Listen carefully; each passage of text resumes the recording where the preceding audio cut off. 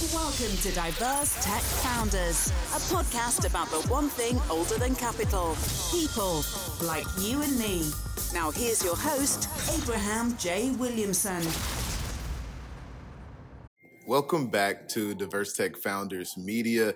Really excited for today's episode where we're on site in Orlando, Florida with Jonathan, mentor of Successment. And we're going to get into it like we always do, but just as a brief introduction, Jonathan and I first started corresponding on LinkedIn because he's a growth expert, taking people from 1 million in revenue to 10 million, which caught not just my attention, but a lot of other people's. So we're going to get into it because there's a lot of new terms that we will likely unpack today, which we'll get into in a moment. But for now, we're going to start where we normally start, which is to get to know the person behind the company before they got here. So Jonathan, first question right out of the gate, we are going straight to you and your childhood self and whether childhood you would be friends with you today. So we've been catching up over the last 24 hours, getting to know each other much better. So start wherever you feel comfortable, but talk to us about childhood you and if childhood you would be friends to us today, because it's going to give us some context into how you got to where you got to. But let's get to know each other better. Okay. So childhood me, I honestly, and I could say this very confidently, that childhood me would probably be childhood me's superhero and role model, honestly. And I can say that with full confidence because, like I mentioned to you earlier, Abraham, like I really am like, like I'm a big ass kid now. Like I have all of like the stupid shiny stuff that I wanted when I was growing up. And I spoke to you about like how and why me growing up in New York City, poor, humble, average, growing up in a mixture of like hip hop culture, Latino culture, Black culture, which is super duper flashy and super duper like, how can I say this? Status focused, right? Like all these status symbols and stuff. It's like, that's the other American dream. We express it differently. So now I get to have a lot of fun, not only being successful like financially, but in terms of like my purpose, where I am as far as my relationship with self, my relationship with my business community, my relationship with my peers, my relationships with my daughter, family. Only thing I'm missing is a husband. Shout out to you. Look me up. I got great pictures. But other than that, like, yeah, like childhood me would be like, yo, Jonathan, like, let's chill. Appreciate that. So you said New York, and obviously we got to ask which borough and what was it like for you growing up in New York? Because you're not there now. So how did the New Yorker in you develop, and kind of what aspect of your New York upbringing are you bringing down here? Talk about how New York, the city, shaped you. So I'm from the same borough as Cardi B. Holla at me, baby. Now let me get serious. So I grew up between the Bronx and Dykeman, which is like a really big street in Washington Heights, right? So Little Dominican Republic, heavy Dominican influence, even though I consider myself first Black. And then I say, I'm mixed. So I'm Black, Haitian, I'm Latino, I'm queer, I was born poor. It's like a lot of intersectional shit. So me growing up through my unique experience, the New Yorker in me came out in a way that exudes confidence, it exudes directness, it exudes purposefulness. It's contagious, it's energetic, it's charming, it's easy to relate to. And everywhere I go, from the moment they can see me from across the street. They're like, that guy's from New York. As soon as I open my mouth, that guy's from New York. I could be silent and just body language, you could see me with a mute button on, you'll know that I'm from New York. And that's traveled with me. It's actually really done me well because of the aggressive nature with which I pursue business. I soften it with intentionality and with empathy, but the speed of which I move and the expectations that I set for the people that I work with, whether you're a partner, whether you're a client, whether you're a mentee, whether you're a channel partner, whether you're a VC, whether you're just a passerby, it's like, let us pursue our goals aggressively and measure them and make sure that if we can't win today, we're moving in the direction of a win tomorrow. That's the New Yorker in me. That's how it manifests every day, even here in sleepy Orlando, Florida. Okay, so speaking of aggressive, you have, if I can say this, a windy road to get to where you are right now. You weren't always who you are today with Successment. You had a journey and it built you and it shaped you. How did you go from New York to Orlando? And I specifically want to hear you represent how you were able to navigate your journey and then to get here in entrepreneurship. I know that's vague, intentionally so you can give us the details. So you talk about like geographically, how I got from New York to Orlando? Professionally, okay. So I'm Black, Latinx, queer, born in New York, born very ordinary, without any special resources, role models, or blueprints for who it is that I became today. That's the first ingredient of Jonathan. The second is that I'm a 3-time college dropout. I did really well at business courses. Everything else was kind of like, this is boring. I was always like very interested in like pursuing my passions and doing big ideas, building things, right? So my journey from who I was to who I am came in waves. And I remember the first example of that was like me being really, really young, being obsessed with dogs. And my mother didn't want a dog. And so I like stopped everything that I was doing to sit there and learn everything that I could about dogs to try to convince my mother, like, these are all your objections, and I'm going to tell you why we should get a dog and why it's going to be wonderful. What's stopping you from getting us a dog with all this great information? And she was like, what the hell is wrong with you? Like, go to hell. I don't want a dog. That's it. I'm the parent. You're the kid. So I was like, okay. The second wave and manifestation came to me when I realized that I was really good at understanding what people wanted, and that's very different from what people need. What's an example of that? Because I can relate to it, but I want to know how that manifested in your life. Meaning the difference between a want and a need? Yeah, and how you were able to give that to people. The difference between a want and a need is sometimes people need to hear certain things to give themselves permission to destroy a limiting belief. And that can happen in a single sentence, in a single conversation. It happened to me. When? So I recognize it. Much later in the journey, I was actually living in Miami at the time. And I was 3.5-ish years into my entrepreneurial journey. And I was suffering from entrepreneur's anxiety, that whole imposter syndrome, where I was like, yo, I have this successful business. Yes, I have this track record. Yes, things are good. Yes, I'm making the most money that I've ever made in my life. Yes, my clients are happy. Yes, they're not even clients. This is community. Man, I know my clients' wives' names. I know my clients' kids' names. I know their birthdays. I know their favorite fucking color. I know their fears. I know their limiting beliefs, right? That's the kind of community that I build with Successment. It's not just a business. It's a business with a purpose. I'll get into that later. But I remember knowing these things and seeing them very clearly in Miami at this stage in my journey. But still, there was another part of me that was always looking around like, oh my God, where's it coming from? Where's it coming from? Where's it coming from? Where's it coming from? And that where's it coming from is when am I going to fail? Like, when is this whole success thing going to turn over on its back? And when am I going to go plummeting back to the ghetto in the Bronx? Either having to do bartending or having to do fold clothes in a store, be a barista in Starbucks, and how is that going to affect my daughter? And, you know, it was going to be painful for me. As superficial as it sounds, I don't give a fuck because I'm me. I'm going to have to give up all these wonderful things that I was able to buy and this lifestyle that I've been able to curate.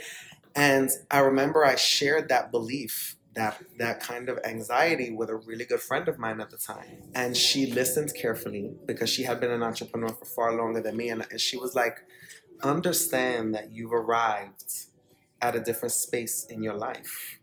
That previous life, it no longer exists.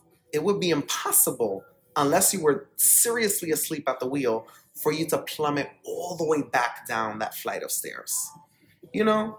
So you need to let go of the fact that something is coming that's going to take away the success and the positivity and the community and the brand that you built between yourself and Successment, and start looking towards the future, amplify your growth, and lean into it.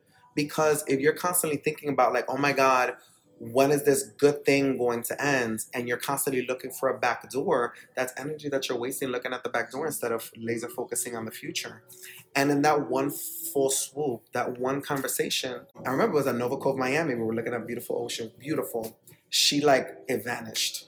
In that one, I was like, I needed to hear that, Paulina, so fucking bad. And you know what? When I still see clients or anyone in my ecosystem, professionally or personally, suffer with that limiting belief, I'm very good at knowing what it is that they need to hear to find the inspiration to put that away and continue moving forward. I love that. And we're very much in the present now with what you've learned, in the last 3.5 years with Successment. But you had a foray, you had a bridge into technology. Talk to us about when you first started to touch technology in the way that you are right now, specifically, the marketing background. Tell us that story that you have for when you were in New York doing your thing and then you made that transition, if you don't mind. Okay, so picture the mindset at this time. It's many, many years ago. Don't ask what I went. I don't know. But many, many years ago, I'm behind a Starbucks bar. I'm preparing a cup of coffee, and in the back of my head is always running. And this is a truly entrepreneurial thing. There's always something running undercurrent, under the surface. Under the surface, I remember I was working on the Upper East Side, and I saw a number of extremely liberated, empowered, wealthy people with fucking Afghan hounds and mink coats and diamonds and all these status symbols. Just, man, it was so inspiring to be so close, that proximity to wealth and success. And I would always be like, in the back of my head, very quietly, I would always say, why them and not you? It's damn sure not because they're white, because I see plenty of black people in here. I see plenty of Latinos in here.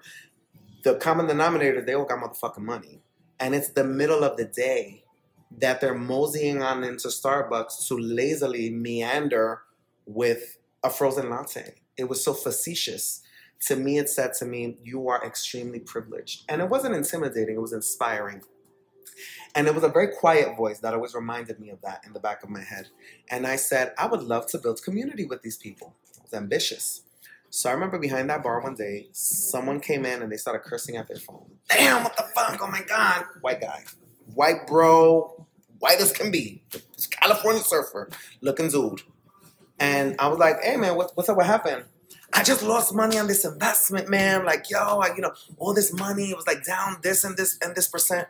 And at the time, even though I was dressed as a Starbucks barista, I knew a thing or two about investing. So I gave him some piece of advice. And the way that his face reacted to someone like me giving him advice, he looked at me and like his face read something like, who the fuck do you think you are to give me that advice? Make my coffee and I need to go about my day. Like, who the hell, who are you? He didn't want to hear from you. I could tell it was unspoken. And in that moment right there, I said, fuck that shit. You're not going to look at me like I'm fucking stupid. I'm in transition. And the growth that you're going to witness from me one day, you're going to feel so stupid for not taking my advice. And if I can teleport back to that moment and sit there on the other side of the counter with him and say, my little piece of advice that I wanted to give you when I was wearing a motherfucking Starbucks hat could have made you $10 million today. But guess what, asshole? You don't get that version of me. You get the Starbucks me. In that moment, I decided, no, there needs to be a change. So I need to find my way out of this shit. And step by step, I penetrated corporate. How? I, through my mom, actually. My mom was working at an insurance firm, an insurance brokerage firm, whatever. And I was like, yo, I need to just get in. I don't need to be in retail. I need to learn some kind of business. Just whatever you want. Let me just get in. Never worked in corporate before? Never. Okay. So you're talking to somebody, you have to talk about culture. It's a big shift to go from hourly labor and what I want to say is repetitive work. And listen, for anybody listening, I don't want to minimize your value wherever you are in life because you matter and you are capable of doing whatever the hell you put your mind to. Trust and believe. And if you don't, call me. But it's work that's not particularly important. It's not hard. It's not challenging. The challenge is having to do the same thing on repeat every day and not challenge anything about yourself, right? So understand that the mindset of what was valuable in that work setting to now knowledge work, which is what is valuable in an office setting, it damn near gave me an anxiety attack because I didn't understand what was happening to my life. And it was shifting. So fast forward a little bit, that chapter of my life was called Learn How to Do Business. Learn business acumen. Understand the value of a calendar. Understand how to appropriately communicate. How do you sell? How do you manage an account? How do you network? How do you convince? How do you build value? How do you travel from state to state and deal with different clients? How do you put solutions together for them? what words to use, what words not to use, what was appropriate, what wasn't appropriate. That to me, like that was like worlds breaking. It took me a long time to understand what that was. At the same time, there was something that was dimming my flame. And many years later, I learned that it was a severe case of code switching. Like, baby, we talking about severe. And it was an internal and an external pressure. So you didn't sound like you sound right now back then? No. I would code switch every motherfucking thing about myself. I would conceal my accent. I would cover every single tattoo. I wouldn't put waves in my hair. I wouldn't get a fade. I wouldn't put cuts in my eyebrow. I wouldn't let my jewelry show. I was always trying to follow that mantra of dress for the job you want. And baby, I wanted to be a CEO. And my vision of a CEO at the time was, because this was an Italian-American run company. So Italians, they're kind of flashy compared to others, right? So my vision of what a CEO looked like back then was you're in a Cucinelli suit, you're in an Hermes tie with a pocket square, you're in some flawless motherfucking Italian shoes, and you're walking around with your head high, and you're saying the least amount possible with the largest impact, with the biggest vocabulary words that you could, completely clean cut, and you know your shit backwards and forwards. That's who I wanted to be, and that's who I was channeling. But what I didn't realize is there are several ways to be CEO. There are several ways to become a leader. There are several ways to be a category influencer or provocateur. And at the time, I was spending so much energy trying to be what I thought I needed to be really successful, that I wasn't giving my 100% to filling the seat of where I am now. So what ended up happening is that, again, that chapter was called Learning the Business World. So then after a while, as invariably, if you're a true entrepreneur, you know this feeling all too well. You kind of finish one chapter, you're like, okay, what's next? What else can I make? What else can I build? So I got all these wonderful ideas about what I could be doing to bring more revenue, growth, visibility, just more innovation to the role that I was in at the time. And I was shut down so devastatingly because I was really young and enthusiastic and excited and purposeful and thirsty for direction. And I didn't know where to channel all of this energy. And my manager at the time was such a Karen, that me looking back, I know that she was intimidated because she was old and out of touch. And I was young and I was hungry and searching and challenging and unafraid and unintimidated and unself-conscious about not knowing enough to be discussing what I was discussing. But you damn well know that I had a research, I had an article or two, a couple of metrics that I was going to say, we should be doing this. This is the reason why. And she just shot me out of the sky. So I said, you know what? I'm going to focus this in a different direction and you're going to regret it. And this is the second wave where, if you remember the story about the Starbucks, I wish I can go back to that moment in time and tell her, you're about to make a huge mistake, because I know how to build, at the very least, if not greater, $10 million businesses. You should have listened, but guess what? You don't get that version of me. Phase 2. There was a great deal of energy that was focused on code switching at the time and presenting a version of myself that split me down the middle, and that's very, very painful. Something that Black, Latin, females, queers, indigenous people, immigrants, we don't speak about the emotional debt that causes over time.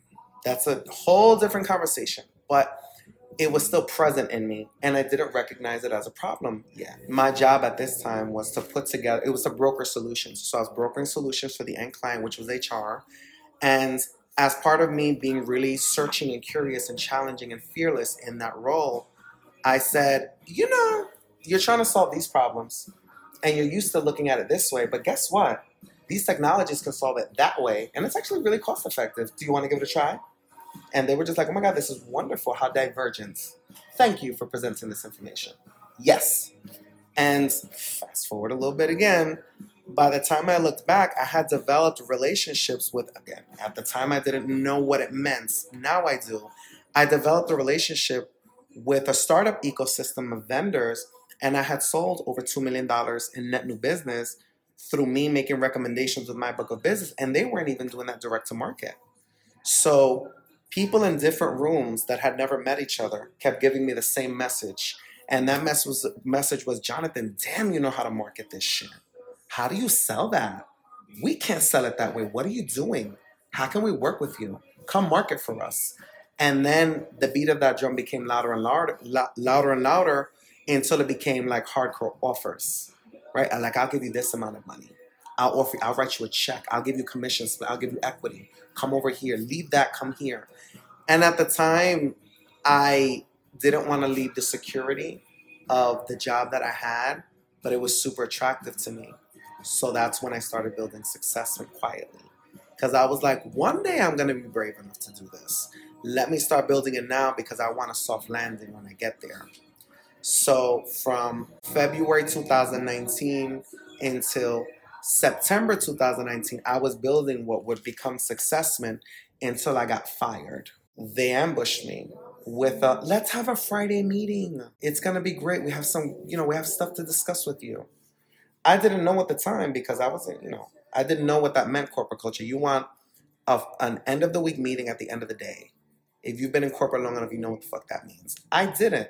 So I naively collected all of my time. I'm like, oh my God, I'm either about to get a raise, or they're about to congratulate me on all the speaking events that I've been to this year, or they're excited about the new volume of business that I've sold, or they're excited about the great new commissions that I brought into the department, because this was how I was measuring success in my role. So I went in my folder, all puffed up, my chest all out, and I was like, this is strange, because the way that the office was set up, it was a nice courtyard outside. So they were like, let's have this meeting outside.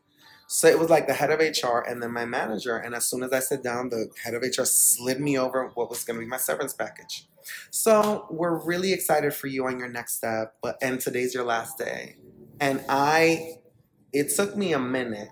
It really took me a minute. And this was phase 3, where I stood up out of that seat. And I feel like they were nervous, like I was going to do something physical. But I said, you're making a big fucking mistake.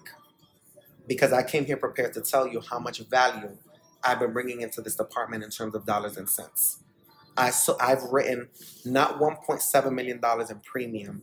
I've written $1.7 million in net new commission. And that's more than any of the senior account executives in this department. How dare you say that what I'm doing outside of work to grow my own flame isn't appropriate for this role? You're going to regret this. And as soon as I said that, I think I pissed myself just a little bit because I didn't know where this boldness came from. But I'm glad that I exited that way because, again, phase 3 for Jonathan. If I could have gone back to that moment in time as I am now, I would have told them exactly what I said in that moment. Because you have someone that you could have potentially converted into an intrapreneur for your firm, given him a nice little title, couple $1,000s more. And at that time in my life, I would have been thrilled. Give me an office, a title, and $10,000 raise. Oh, my baby. Woo! That in exchange for $1.7 million in net new revenue that I brought in as a junior executive with absolutely no college experience or experience in the role. And you telling me you're going to let me go because you see me moonlighting and building a business on the side, and I'm spending time outside getting myself known in the industry and bringing your company name with me? That's inappropriate? No. I said you were wrong then, and I would say you were wrong 10,000 times more today. And I left there, and with a growth mindset in mind, I said, you know what? I'm going balls to balls with Successment. I'm leaving New York. I'm going to completely change and shed and metamorphosize, and this caterpillar is going to bust out its shell, and I want to turn into this big old butterfly, my big old gay self. So I moved from New York to Florida, and I made the decision in a matter of like 3 weeks. I was just like, yep, leaving. And I started pitching myself as a consultant and as a marketer at the time. More into how I've become known for growth overall, but marketing is what I first started out coming out and doing.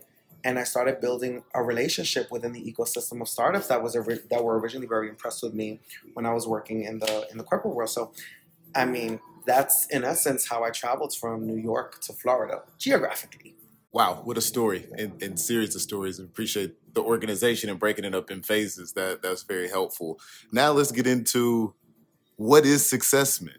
Like, talk to us about that, and a quick follow-up after you get done talking about Successment, or maybe you can incorporate this into your response. What is RevOps? Successment comes from the joining of two words that are the core of who I am and the purpose of why I built this business.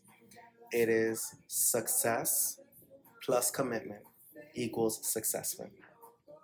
The success of diverse humans in technology and my personal commitment equals successment.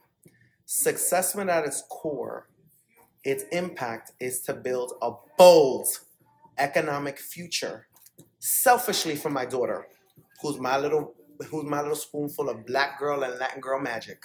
Okay? I want her to be able to walk into a room and for the first question not to be, oh my God, you know how to cook, you're Latina. Oh my God, you know how to dance, you're black.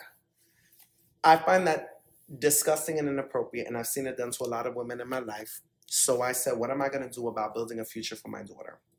Well, I need to build economic growth and visibility for Black, Latin, and queer human beings. And I said to myself, okay, how are you going to do that? And I said, well, we need to get them some money because there are plenty of people who raise awareness and there are plenty of people who are political, and I'm not a politician. So I said, what is the best way that people make a lot of money? And I did a lot of searching and I said to myself, okay, the history of the world is either technology or real estate. People who control the space and people who innovate space. It goes down to like an atom. Like that's the granularness of my thought process. And I said, well, don't exactly want to be in real estate, okay? So I can do technology because I already know it. So what I'm going to do is I'm going to dedicate the superpower of Successment, which we're very purposeful with, which we're very selective with, and which we're very discriminating with, which is igniting revenue. And our special place of power is partnering with entrepreneurs of color, of diverse background, of forgotten spaces, of overlooked origin, and saying, we're not only going to give you permission to grow your revenue, we're also going to give you the tools and science to do so. And that manifests as RevOps science, which combines the data that is contained within RevOps and the science behind revenue generation. And it takes revenue data and actions off the shelf and puts your revenue in motion. This is important because we focus on diverse startups and, of course, founders at or around the $1 million mark. Why is that significant? Because it is only but 7% cumulatively since, I'm confident that it was since 2014, 7% of the multi-billion-dollar startup capital ecosystem has been non-white male. That was devastating to me to learn. I was like, how? Why? And then it turned into, how fucking dare you? You know? Because that is a reflection of me and my community. So I said, you know what? I've been making a lot of money for people for a long time. I know how to do it. I'm specifically going to focus on entrepreneurs and startups at the $1 million mark. Why? Because it tells me that that person isn't like, and we all know the type, you know, sis down the block, that she sells cookies and she does lashes and she has this side business and she sells t-shirts and she does repairs. She does it, motherfucking everything. I don't want to talk to those entrepreneurs. You're unfocused. Go do something over there. I can't help you. But if you are truly focused and you've been able to bootstrap or arrive at a destination where you're able to generate $1 million for your business on your own without expert help, you deserve to be seen and you deserve the support that Successment can provide to get you to at least $10 million in revenue. When you're before $1 million in revenue, you have an issue that I don't have the solution for yet, which is systematic discrimination in VC fundraising. I'm not a VC yet. Talk to me in a couple of years, Abraham. But I'm not a VC yet, so I can't save you there. But what I do in many ecosystems that focus on diversity-led technology is I mentor. Baby, I tell people all the time, you can't afford me, we can be friends for free. As long as I like you and I believe in your mission, I will do everything that I can that is not going to cost me man hours or is not going to involve my team in getting you to $1 million. Because at $1 million, I know you can afford me. And at $1 million, I am in the best position possible to make sure that you grow. You grow defensively, you grow responsibly, you grow systematically, you grow predictably, you grow in a way that feels good without giving up your integrity. That's what I like to do. And that's not only from a mindset perspective, because I'm no Gary Vee, That's from let's get into market. Let's do these campaigns. Let's find revenue. Let's sharpen product. Let's do the value proposition. Let's do the marketing. Let's talk sales. Let's talk customer success. We get into all of that. But before you can arrive at the tactical, you have to focus on the strategic. Thank you for joining this week's episode of Diverse Tech Founders Podcast. I'm Abraham J. Williamson, and we had yet another great guest to pop in. And if you enjoyed today's podcast recording, please give us a rating. You can do it right now on iTunes or Spotify or whatever, and we'll see you next week.